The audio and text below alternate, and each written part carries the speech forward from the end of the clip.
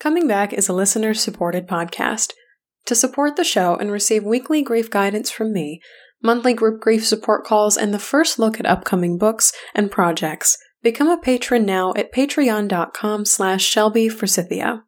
Just $3 a month gets you access to everything there is to see on Patreon, plus connection to a beautiful group of grievers just like you.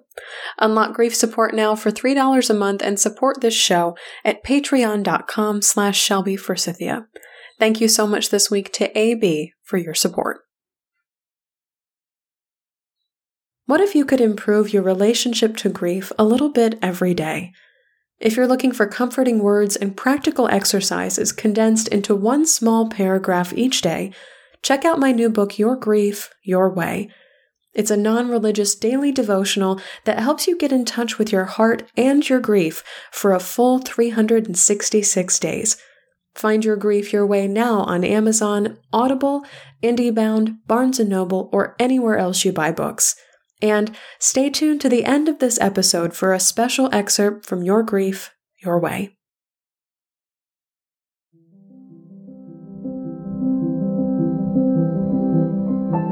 Hi there, and welcome to Coming Back, a podcast about coming back to life after death, divorce, diagnosis, and more. Today, I'm talking to social worker Christina Cipriano of Bo's Place in Houston, Texas, about the importance of offering grief support in Spanish. We're talking about how death can bring families closer together, how the cultural value of family pride can help Latinos grieve, and why it's so important to express grief in a first language, or the language of the heart. I'm Shelby Forsythia, an intuitive grief guide and author who speaks, writes, and teaches powerful truths on grief and loss. My mom's death in 2013 set me on the path to becoming a lifelong student of grief, and I use what I learned to create a world where grief is welcomed, normalized, and even embraced. Because even through grief, we are growing. Let's get started. Hi there, grief growers.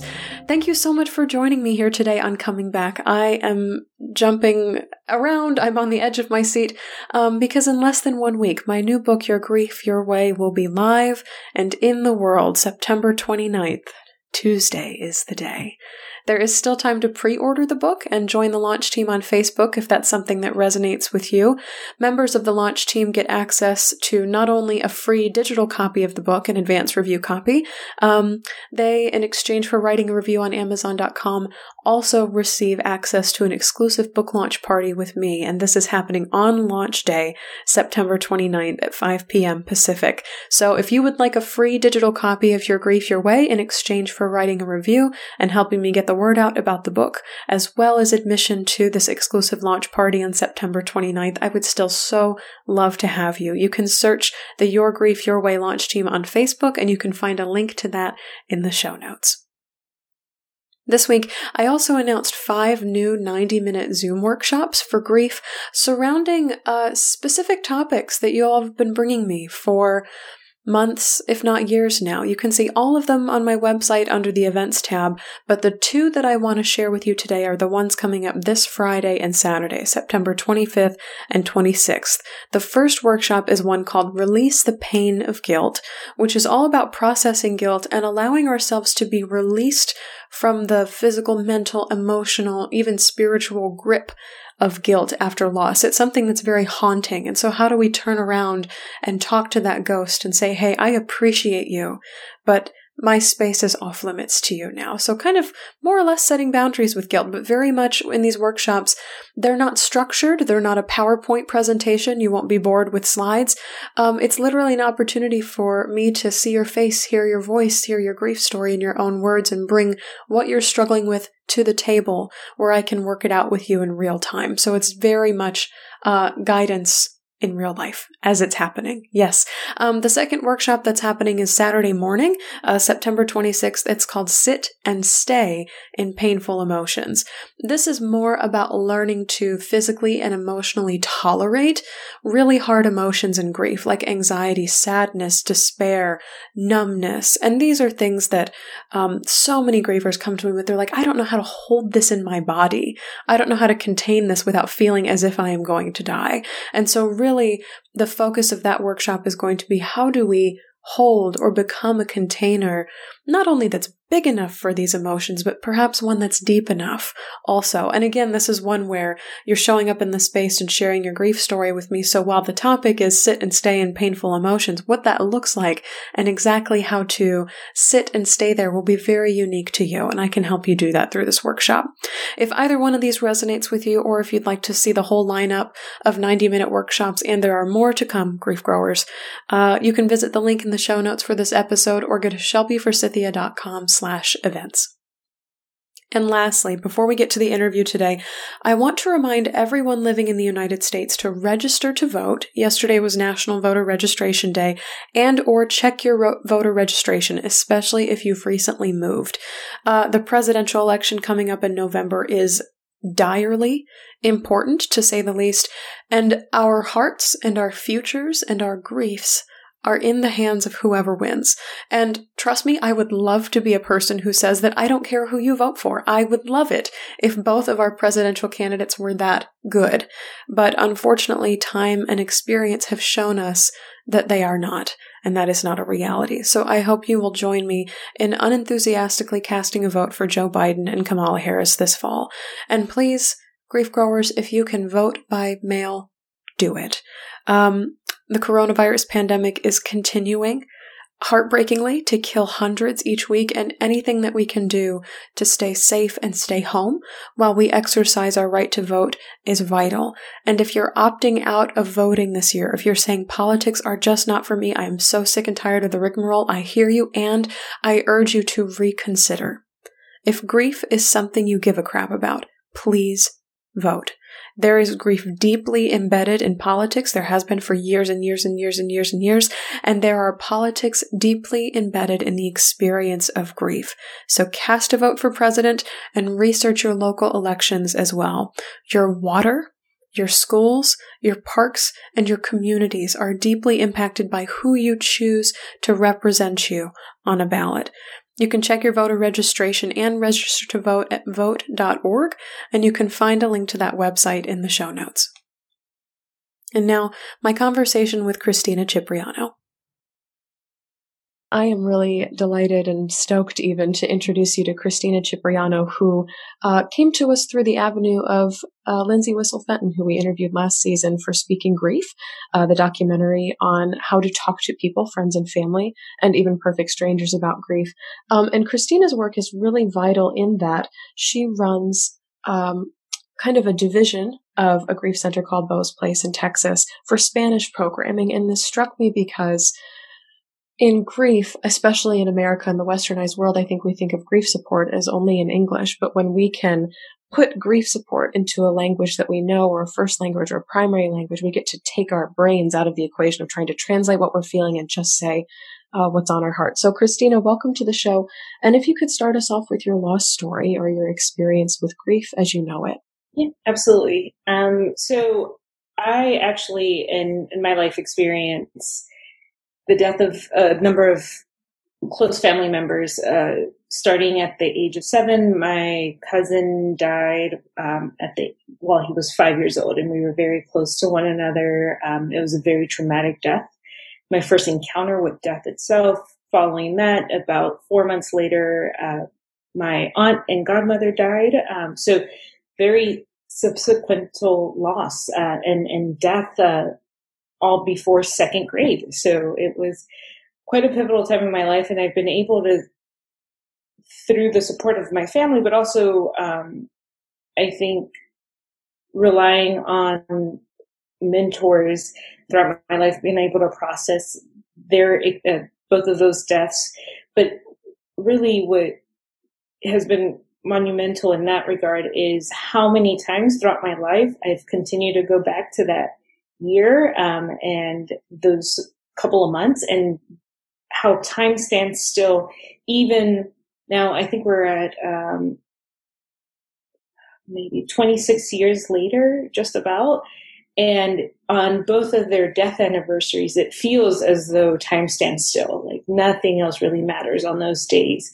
And it continues to tie me to this work too, to know that time, there's a saying, time heals all wounds, but in some regards, you grieve to the extent that you loved. And as a 7-year-old, it can tell you at this point, it was some deep love, because I can still feel it. There's still days, specifically on their death anniversaries and big milestones, that I go back to that time and wonder what their life would be, and still what would my life be with them. Yeah, and I think that never ends.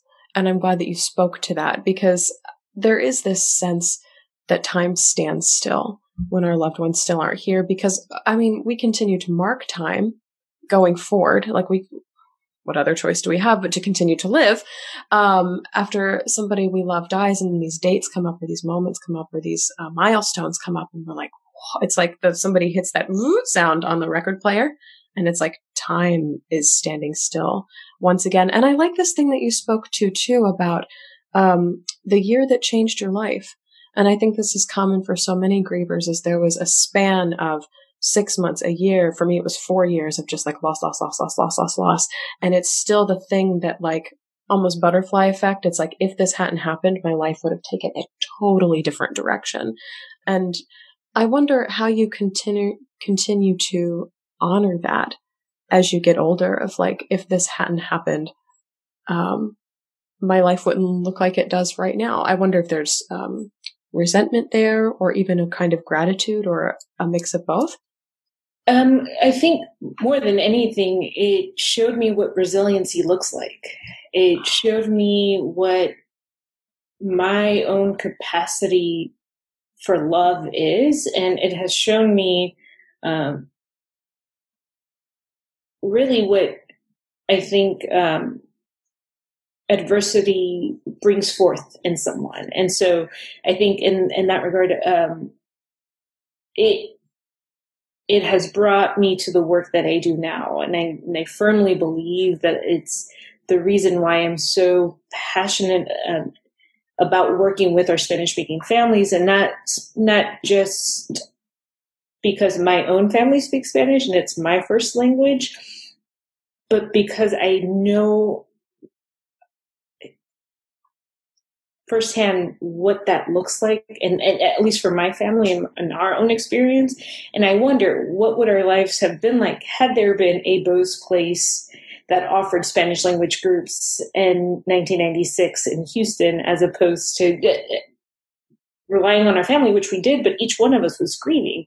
There wasn't a part of our family that wasn't, and what that meant for us. And so I think, if anything, it's more so, it is the fuel of my fire for the work that I do. It's seeing my cousins walk their grief journey of experiencing the death of a sibling and a mother.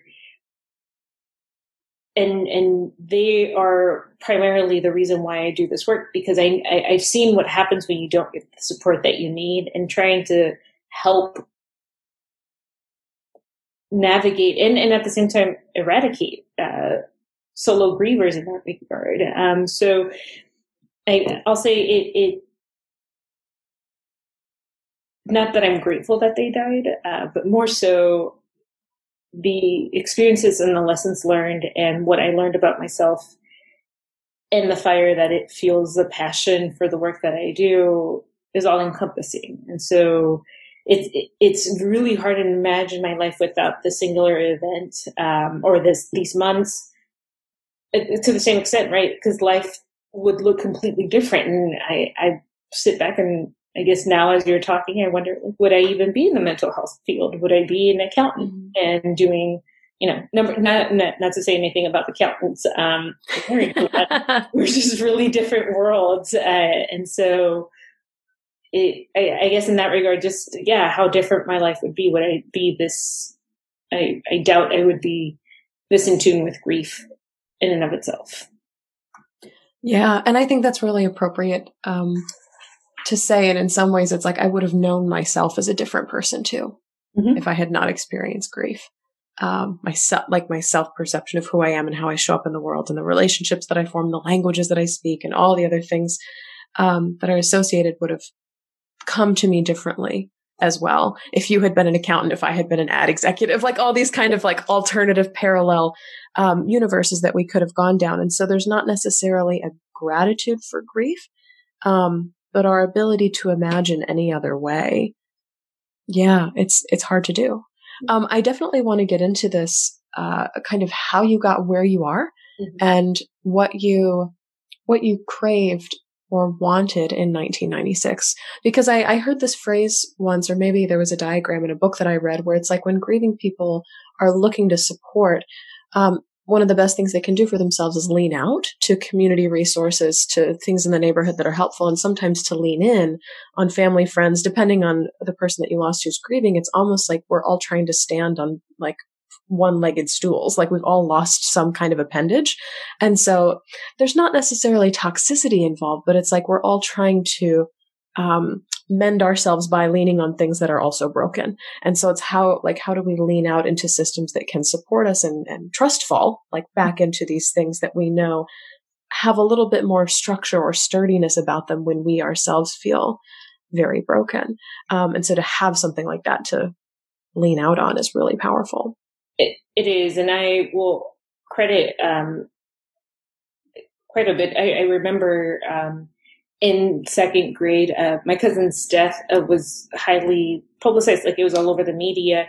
And I remember in that, just as I know now that kids do, and you just randomly tell people at the grocery store and whatnot, I remember telling my teacher and saying, you know, like, oh, you heard about the child that died, that was my cousin. And her face was just like, okay, what do you want to do? How can I help you? How can I, and it wasn't this pity, it was like very action oriented. And her response to what do you tell a 7-year-old? And to that, I guess I leaned out towards my teachers, right? Towards the other grownups in my life that weren't part of my nuclear family, who were trying to put the pieces together of what had just occurred. But in the same regard, family is for my family, and I've seen it quite a bit for our culture, is a very strong part of who we are. And I'm not just talking about my parents, it's my parents' siblings and all of my cousins. When I say that we spent every holiday, every weekend, every day off from school together like we did, it was ruckus everywhere. I mean, we're all very close in age. So, and another way, it was also relying on support for one another, and two, hearing the things that I know now aren't helpful when people, the adults in my life, saying, you need to be strong for your younger cousins because you're one of the oldest. And in the same time, seeing my grandmother, who had just experienced the death of her grandchild, who she helped raise, never cry, not once. Why? Because she was trying to be strong as a matriarch for everyone else. And just this concept of we are being strong, like, in the same regard, we are being strong for one another. We are leaning on our one leg together. And everyone's trying to show up for each other. Like at no point did it feel like, even my aunt, who had experienced the death of her child, as she is broken down and going through the world's unimaginable pain, is still showing up for our birthdays and still being there with the birthday cake and still putting her face forward. And she's shared this with me now of being strong for her child. So there's this concept of like, I need to be strong for everybody else in my life. And everyone's just trying to be strong for one another. However healthy or unhealthy that is, that's what we did. And at that time, and looking back on it now, like, I wish there was a time for me to be able to process and actually explore those emotions. Absolutely. Especially given what I know now. but I think in the same regard, it's when those moments come up in my life, or when previously, when I was much older and reprocessing the death and exploring it through a new lens, that I was able to understand, I guess, the emotional range that I had at that point. Because what would have then been mad, sad, or glad became frustrated, numb, annoyed, broken, whatever it is in that regard. And I think that just that lends itself to it in one way or another. But I definitely think that in 96, had we had an ability of external support where each one of us would be able to process our own grief journey and not have to be strong for whatever that time period was.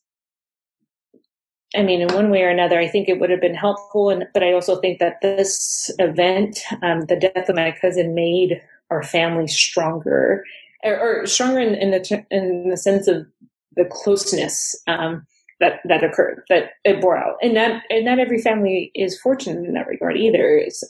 Death can either bring you apart or bring you together. And so for us, it just really solidified the bonds of family.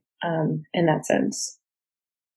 That's really powerful, and a neat insight, because I think in my own world I saw the crumbling of a family when a grief event came through, and it's so different to hear about a shared grief event being like, this is more glue. For as shitty as it is that this is the glue that we're all using to stick together in this, it's like, this is something that continues to ground us and bind us and keep us together. Mm-hmm. Yeah. And it's kind of like what we were speaking about earlier, where it's hard to imagine anything different. And so you're like, these resources to have in 1996 to be able to lean out into community resources or something like what you do at Beau's Place. And also because we only had the grief coping mechanisms that we did, this is how we turned out, mm-hmm. for better, for worse. Yeah. Really seeing some parallels there. So how did you get from that grief experience in 1996 and kind of seeing what you did with your family to trying on all these new lenses and then eventually landing at Beau's Place and serving people in the Spanish community? Yeah, I will say I found recently, so I, by training, am a clinical social worker now. And recently I was taking a course on trauma, essentially working with people who have experienced some sort of trauma. And we were discussing trauma responses, and one of them being overachievement. And that it hit the nail on the head for me. My response to my grief, my response to this, my cousin and my aunt's death was overachievement and just really devoting myself to studies.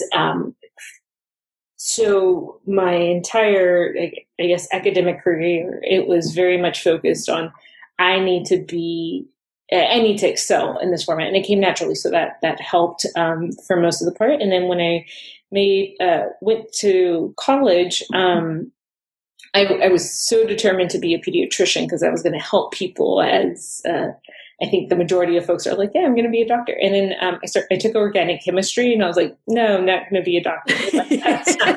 That's not fun. Bye-bye. Yeah, I was like, no. And at the same time, I was taking an elective on family relationships, and I was like, this is fascinating. Organic chemistry is not. So I started exploring what human development and family sciences was, and fell in love with the profession itself. And within one of my courses, it's such a weird way how things come full circle. There was a speaker that came to talk to us about potential jobs after college. And they flat out said, if you want to be guaranteed a job, become a social worker. And I was like, oh, okay, that sounds reasonable. I want a job, as most 20-year-olds do when they're in college. And so I started looking at graduate programs, and came back home to Houston for grad school. And in grad school, I was on this whole, I'm going to be a medical social worker. I'm going to work in the medical center here. I'm going to help people in that regard. Still kind of tying back to my dreams of being a doctor. so I need to get comfortable with grief because that's part of what happens when you go to the hospital. People die sometimes. And so I took a grief and bereavement class with an incredible professor of mine who became my mentor. And as part of her class requirements, we had to go to Bo's Place.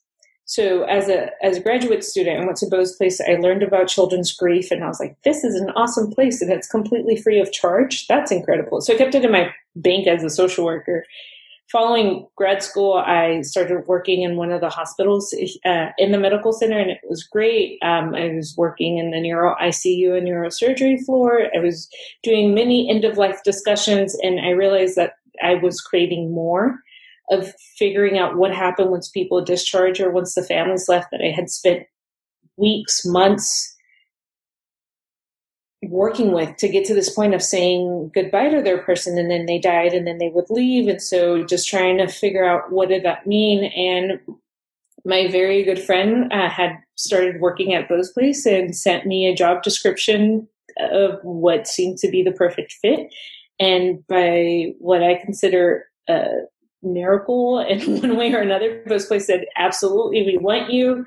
And that's kind of how that came full circle in that regard. And so I joined Bo's Place in 2015, starting the Spanish programs were starting off, and we, together with my good friend, whom Bo's Place at the time did not know that we were really good friends, and it just great creative energy worked.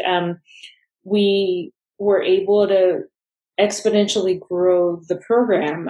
And in 5 years, I believe it's like our program grew by, and I'll have to fact check this, but I think it's like 425% in 5 years. It grew, and it just, I marvel now at the growth of our programs.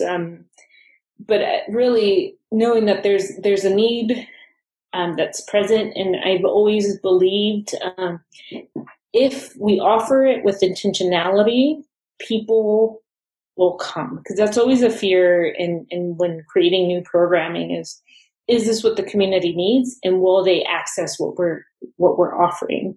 Mm-hmm. And I always went back to, if we're offering it with intentionality and it is a need that we've identified, the puzzle will fit, and people will start to come, and we have to get buy-in from the community. So much outreach occurred over the last couple of years, trying to get the community's buy-in to also show that we're consistent and we're present and we are committed to this. And so, COVID has kind of also brought to light a number of just facets of what this work brings, because our entire model is based off peer support, right? And we're used to doing this in person. And so having to quickly transition to online and what that brings, and learning how to lead groups online has been a challenge, but also it's this ever working, evolving creation, I guess, for lack of a better word in that regard, of trying to meet the needs of our community. When what we know that helps or assists and supports the grief journey itself is being able to be supported by people. When we have implementations, which we so need, of physical distancing and not being able to see people, it's bringing to light a different element of grief in and of itself. And what I'm hearing, what we've heard quite a bit, is folks who were further along in their grief journey are calling us and saying, I thought I was okay, but COVID has made me realize how not okay I am. And just trying to learn about that and navigate that and see how we can continue to support through the virtual world, which brings its own challenges. Yeah, totally, because there is a grief in not being able to grieve physically together. Mm-hmm. And that's something that COVID is definitely bringing to light. And it's been interesting for the work that I do, because much of it already exists online. And so for me, it's a lot of business as usual, but I can't tell you how many people I'm hearing in my communities, podcast listeners emailing in being like, my grief support group had to shut down or is discontinued because the space is no longer safe, or we can't meet in person, or I have to travel to the next county over and they're doing social distancing and I don't know if it's worth it. And so to restructure all of that around COVID's been incredibly hard for people too. I want to touch on something. You were saying that, we kind of test in the community, or if we listen well enough, people will tell us the kind of support that they need. And so Spanish speaking programming for grief support kind of bloomed out of that, to a huge increase. And I guess my biggest question, especially with your story earlier about the storytelling of having to be strong for your younger relatives or so that the family will know you're okay. How do you reconcile this familial story of be strong with this place is available to you for support without that storytelling looking like one is strong and one is weak and there's a false choice between the two? Yeah. I'll say one of my, what I will consider profound moments is when we tell people, when you come to group, right? Our groups, like actual group that you'll be in the setting, in the sitting, being able to share your story or support others, is about an hour and 15 minutes. And so what I will tell the grown-ups that I'm talking to, usually the parents or the legal guardians of the kids, is this is your hour and 15 minutes that you don't have to be Superman or Superwoman, right? Because you have had to take on everything around you and be everything and anything to your child, or in the same regard to your spouse. And here's your hour and 15 minutes that you don't have to do that. We have your kids, they're doing their grief work. Your spouse is doing their grief work if that's the case. But here's your time where it's to focus on you. And when I have phrased it in that way, when we have talked about it in a way that this is your individual grief journey, though grief is universal and we all, as a collective family, are experiencing this grief, each and every single person of the family had a unique relationship with the person who died and brings their own style of coping, brings their own personality to this journey. So we take all that to say you have a space for you yourself to be with others who understand to some degree what it is that you're experiencing. So we'll try to put moms who've all experienced the death of a child in a group together, and women who've all experienced the death of their spouse in a group together. And if we're lucky, we can split out our men's group. If not, if the numbers don't warrant it, then we'll have the men together. Because there's also a gender expectation for how grief is managed, especially, and I can speak to the Latino or Latinx community, because it's who I work with and what I see, but there's a gender norm of how you're supposed to be grieving. And so being able to put the men together, it will be one of the most powerful groups, because this is the one time I don't have to be quote unquote strong. It's the one time I can show my emotion and not be judged about my manlyhood or how much I'm able to provide for my family by being able to be here and do that. So that's the take that we've taken with the community and trying to get their buy-in of this isn't a weak versus strong. This is a time for you to be able to process what you're going through. What's also been helpful, and one of the other areas, is that we serve the entire family, right? To some degree, the youngest age that we work with is 5. So most often than not, we'll get the parents in by serving their children. So parents will 99% of the time say, I'm here because of my children. Okay, great. So while your kids are here, we also have support for you. And when it's a couple who have experienced the death of a child and they're coming with children, we'll have mom who will say, I'm coming here to support my children because of my kids. And then we'll have dad or the spouse say, I'm here to support my spouse. So everyone's there to support somebody else. And then the kids will in turn say, we're here because our parents, they need it. So it's in the same way where everyone's trying to take care of one another, because we're able to serve the entire family as is. Everyone's getting the support that they need, and in turn supporting their other families by being there. So it's this like loop almost of how we're being able to support the family individually and as a unit, and everyone's doing it for each other while still processing their own grief. Yeah, it's almost like a trickery of symbiosis. Yeah. It's like, if I can make you think that you're here to support somebody else, but then you're actually getting help for yourself, but then that looks like supporting somebody else. Kind of this whole thing of like, if I can tell you that story, will secretly actually help you work on your own grief too. And there's no malice or deception or anything behind it.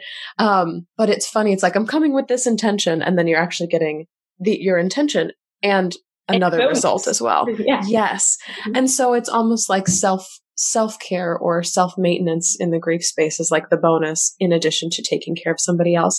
And I'm wondering too, like how closely tied to the Latino community is that sense of, I'm not allowed to be selfish, but if I'm doing something in service of taking care of other people, namely my family, then I'll totally sign up. Absolutely. It hit the nail on the head. One of the cultural values, as is present throughout other cultures as well, but what we see within the Latino community is this value of pride, right? And this pride, I can take care of my family. That's also met with humility that says, if this will help my family, we'll do it. Whatever it takes to be able to help my family, we'll do it, because I, in my pride, am responsible for taking care of my family. So it's this paradigm of what we tend to associate as complete opposites work within itself to be able to lean into the support that's being given or offered in one way or another. So, but it's very much at the core. If I can do something for someone else, almost as a servant leadership, right? If I will sacrifice my time to take my kids to be able to receive the support, then I too am being the leader of the family. Like, this is what we need in that regard. So, it's, as you were talking about that piece, I just hit the nail on the head for me of how so many interactions I've had of family saying, like, we are doing this for everyone here. And it turns into everyone trying to help each other. Okay? Like, I'll have 5-year-olds that will be like, my mommy cries all the time, so we're here because my mommy's crying all the time. Or my brother's not doing okay, so that's why we're here. So everything is for someone else in the family. But and the bonus is that they get to process their own grief journey and learn coping skills that will help when their grief resurfaces. Or I won't say resurfaces, when children are able to process their grief at a different developmental stage. So the grief is there. It's just processed through a new lens because they have a new way of seeing the world at that time. Yeah. And I wonder, this is very different from the kind of grief support that's touted in like the white westernized space of like, you can individually get grief support for yourself. And doesn't really, I mean, there are spaces that take into account like grief as a family, especially children's grief centers. But for the most part, it's like you pull yourself up by your own bootstraps, get your own grief support, find grief work that resonates with you, like very like this kind of messaging. So it's fascinating, and it's really, the word I want to use is like heartwarming too, is to see like, this is the way you found the doorway in. With the Latino community too, is I'm going to phrase it in a way where if I'm doing something for someone else, I'm totally signing up because this aligns with my values, my culture, how I see myself and my family, and this kind of larger picture of what it means to be a leader in a family. I'm wondering if there's any stereotypes or misconceptions about the ways that Latino people grieve that you'd like to dispel. Because I think, especially in the United States, we tend to put Latino people into a box. And so what we know about grief is like Day of the Dead and then nothing else. And in some respects, it's like, okay, we know something. But in other respects, it's like, oh my gosh, there's so much more to know. There's so much depth and ancestry and culture here that gets missed in between the orange flowers and the music. Yeah. Well, I will say though, Coco, I feel like Pixar heard my pleas and cries of how do we at least get the concept of Dia de los Muertos out to the world. And then Pixar came out with Coco, which is it's such a beautiful story of this holiday that ties so well in with grief work. But to that extent, what's been really interesting has been trying to kind of push the envelope, or not push the envelope, but further the conversation that Day of the Dead or Dia de los Muertos, as it's portrayed in Coco, is only celebrated in that way in a very small region, a very small town of Mexico. If you go anywhere else throughout Latin America, November 1st, which is Day of the Dead or Dia de los Muertos or All Saints Day, or I think All Saints Day may be it looks completely different throughout Latin America. And generally there is this remembering of the people who have died, of your family, but without the orange flowers and the mariachis and the papel picado or the altars and the ofrendas, each culture honors their person in a different way. But to that extent, I will say too, I mean, I am the first to say I absolutely love Dia de los Muertos personally, but that has to be with my work. One of the misconceptions, I believe, and I've heard this often, where I'm told, Latinos are very passionate. There's grief. And I've talked about this in some of my previous talks of just the pride for our country, the pride for where you're from is really felt within the culture. But in the same regard, the feeling of not being able to express, or there being a time limit, right? Within at least some of the countries and their cultures of Latin America, will see there's an expected time frame of how long you're allowed to grieve, how long you're allowed to be sad. And it's usually 1 year. Anything further than a year, you've lost it, you have, for lack of a better term, you've gone crazy, you've lost your mind. How can you still be sad? It's been a year. There are these grief expectations that exist that are currently, we're trying to dismantle by saying, yeah, it's a year, but did you only know them for a year? Like, right?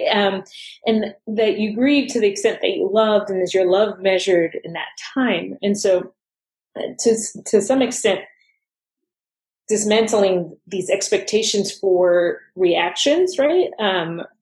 Not all Latinos are going to cry passionately. Not all Latinos are going to wail. And I think there's those expectations that Latinos are very explosive or expressive in their emotions, and that doesn't always occur.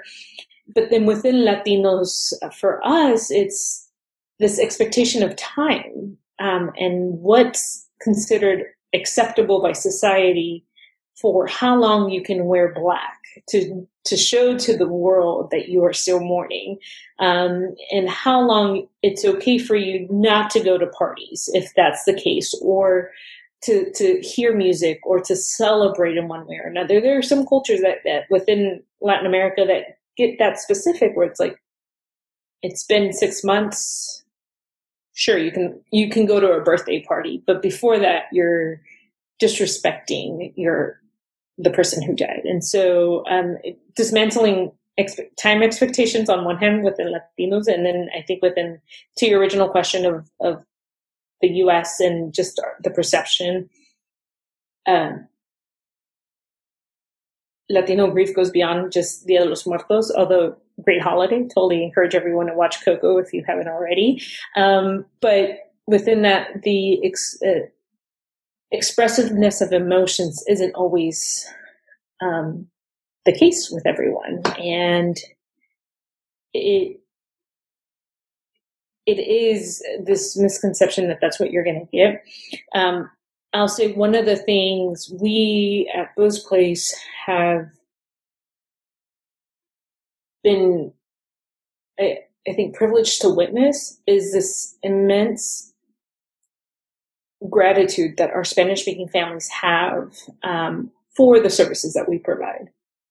And so it's not just like, oh, thank you so much because this is free. It's I think you hit the nail on the head. I think in the Western world, right, we can absolutely, I know this as being born in the US too, like I just go on Google and say, find therapist near me or find anything near me, right? Like Yelp exists for a reason. We can review, and we know that that's a service that exists. And oftentimes with our Spanish speaking communities, there isn't this awareness or assumption that that's available and that it's going to be available in the language that I speak. And so being able to offer services in the language of that is common and comfortable, but ultimately the language of their heart that transcends emotion in that regard, we encapsulate or really their opportunity.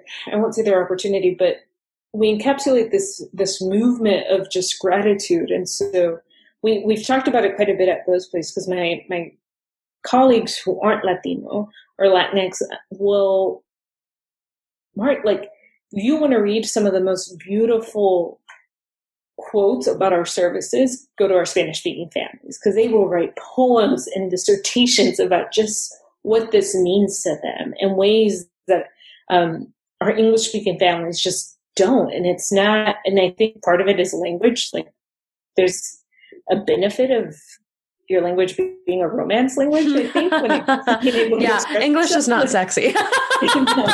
no, but being able to just to put that into words, like, absolutely, it always makes me chuckle when our grants manager will ask, like, hey, do you have any good quotes that I can use for some of our grant requests? And I'll say, yeah, let me pull some up, and they're like paragraphs. I mean, like, legitimately 3 to 4 sentence paragraphs, and they're all about like what grief support and what we've been able to offer has meant to them in their life. And we usually stay back and we're like, wow, it's beautiful. And I could never, it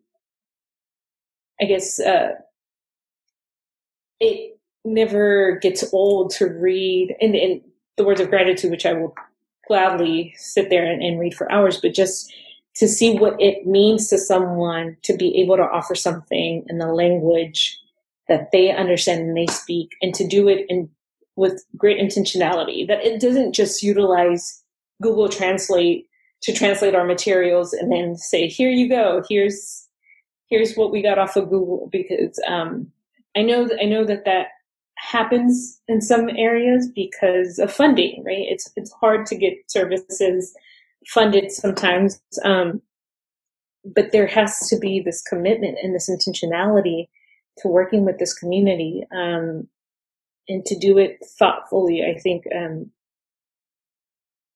it's felt, and we all know that, right? If you intentionally go work on a project, you're going to have a better product and outcome than if you just very quickly try to do something on the whim with limited resources. Yeah. I literally just wrote down, this is how much we care about the state of your heart.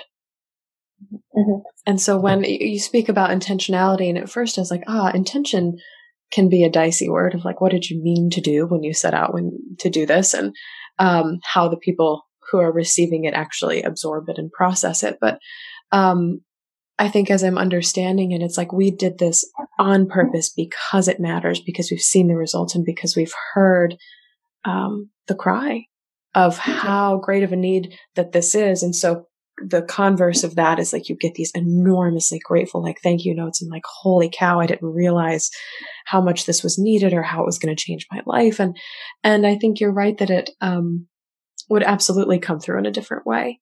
than people who speak English, because there's English grief support everywhere. And the internet is full of it. And there are grief support centers who, put all their things through Google Translate. And it's like, here you go. It's something in Spanish, but to do it on purpose and to do it well and to have it, funded and resourced and large enough to take care of the family as a unit. It's like, we mean it.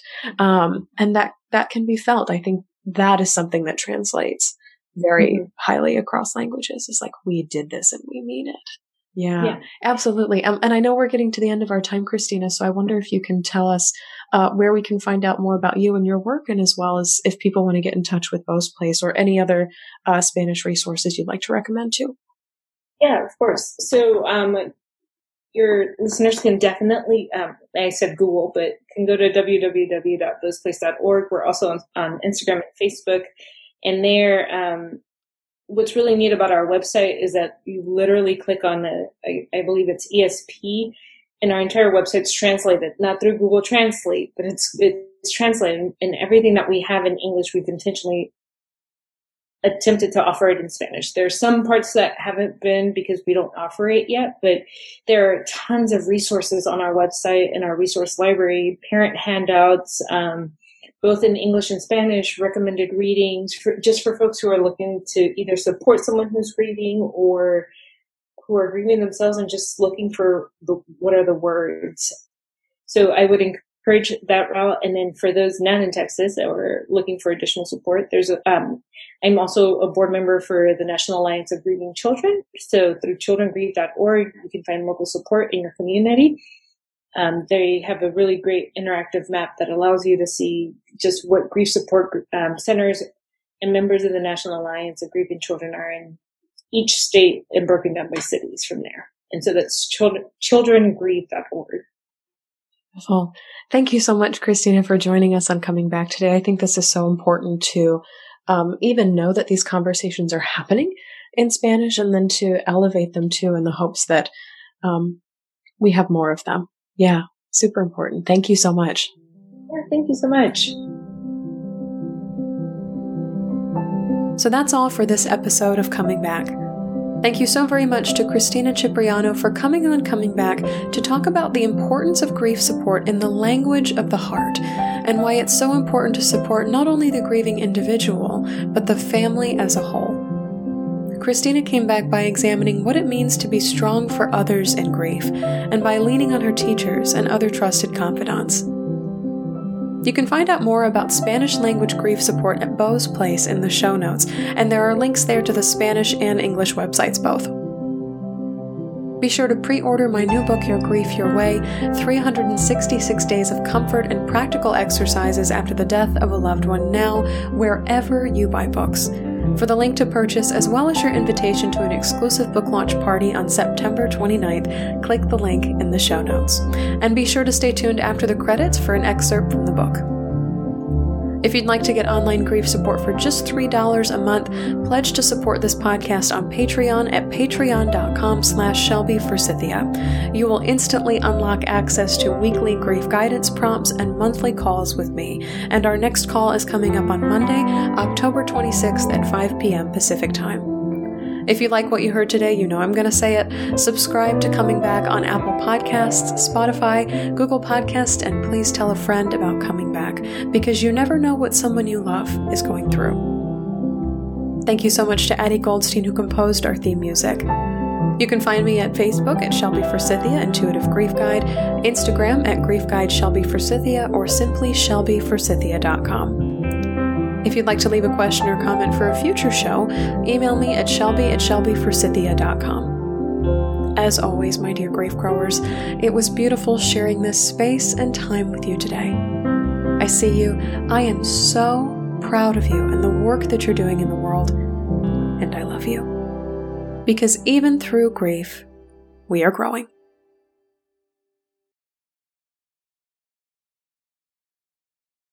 Thank you so much for tuning into this week's episode of Coming Back.